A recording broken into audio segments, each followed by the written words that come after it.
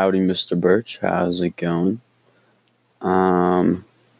It's Jackson, but I'm sure you already know that because my voice is just that beautiful.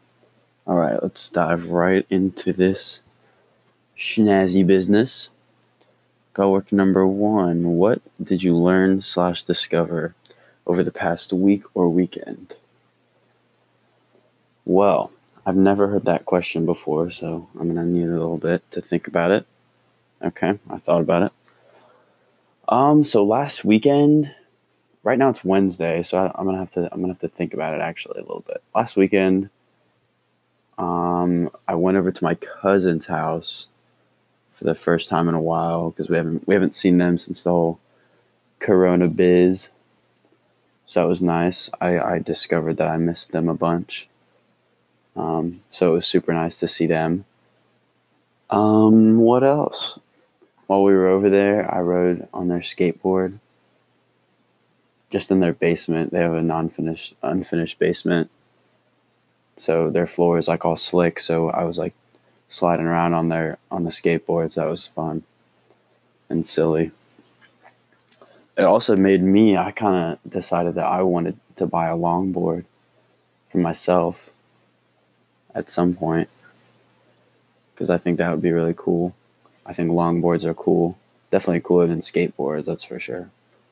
Skateboards are kind of boring. Longboards are cool. I bought a bunch of fishing gear for the spring and the summer. I went to Meyer. I was supposed to go to Bass Pro Shops, but I couldn't because my mummy would not let me. I think that's about all I got for you for this episode of Jackson Speaks Words. So, yeah, I hope you're having a good week, Mr. Birch. I'm going to try and remember to tune into the hangout tomorrow. And, yeah, hope you have a wonderful rest of your week. Amen. Whoa, straight into Bellwork number 2. Here we go. Haven't put any thought into this. Let's get it. Bellwork 2. The best thing I could hear about myself from someone I love and respect is...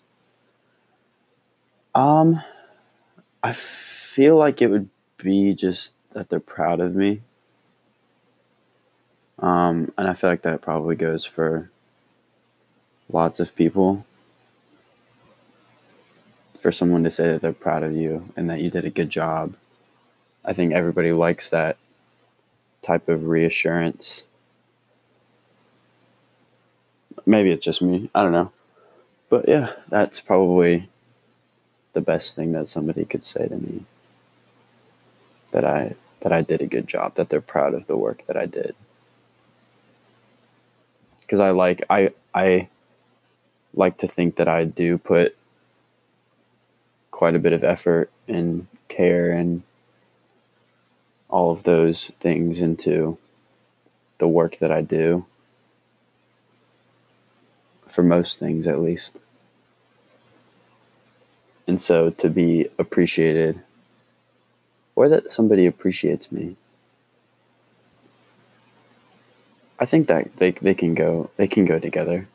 That they're proud of me and that they appreciate me.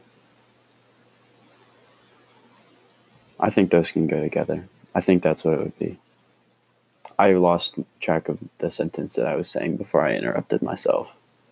But yeah, that they're proud of me, that they appreciate me, that they appreciate what I did for them, or that they appreciate the work that I'm doing a good job.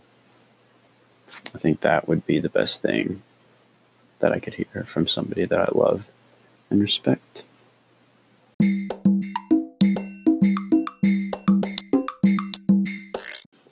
Alright, I took a little break. I was recording on Wednesday last, and now it's Friday. I needed to sit and think about what I wanted to do for the free write. and it has come to me. It's currently 8:16 in the morning. I'm a little bit tired, but your Schoology message about your the copyright laws and stuff for your guys' cover songs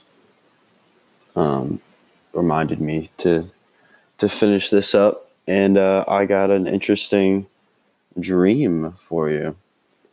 So I can't remember if this was yesterday or if it was last night or the night before. I don't really remember. Isn't that kind of weird? I feel like sometimes it is hard to remember exactly when you have dreams. I don't know, but so basically what happened.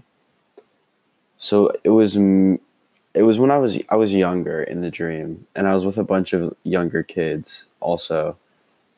And there was a trampoline, okay, and we were playing football, or there was a football there, and we would jump on the trampoline, but we would go insanely high on the trampoline, like 3 stories high. And then there was a bench, like just like a floating bench. It was just in the air at the top of where we could jump. There was just a bench. It was a green bench. And there were people sitting on it. I don't think we knew them. But we were like doing flips over the bench and then just landing on the ground. But we were doing like super fast flips. I don't know how to explain it exactly. So I went to do a flip over the bench. And so I did the flip. It was a flip where your legs are straight. Oh, I just saw a cardinal outside.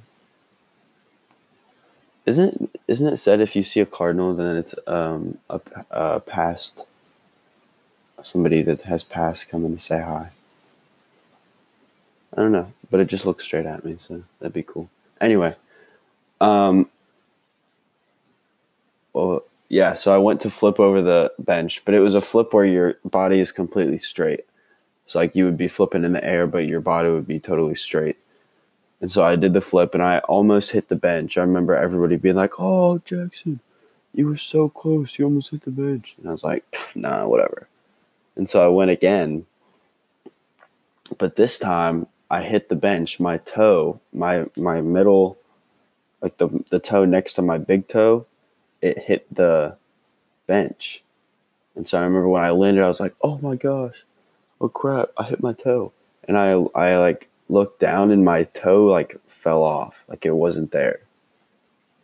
And then I woke up, and then I felt my toe in real life, but it was there.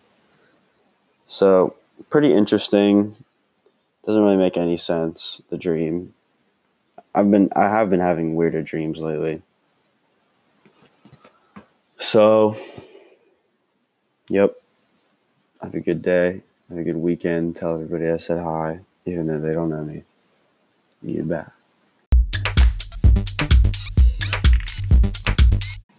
So basically, for my silent sustained reading, I've just been reading the same book. I've been reading The Book Thief. Oh, excuse my yawn. So basically, what has been happening, there's this place called Himmel Street, and that street gets bombed, and then Death, who is actually Death is just the narrator, basically. Death starts going around and taking souls, just people dying. People are dying, basically. Death takes the humans, and then I think Hans and Rosa. And then while Death is on his way to another city, he hears yelling by some rubble, but that just turned out to be Lysel with another book, or that's what Death saw. And then Lysol, she sees a man from LSE who's carrying her dad's accordion case. So she steals that from him. And then she starts to see all the bodies that are around her. And she sees, like Rudy and Hans and Rosa. And then Death saw that they tossed Lysol's black book into a garbage truck. And so he climbs up and gets it. And then the LSE, they come back for the accordion. And that's basically it.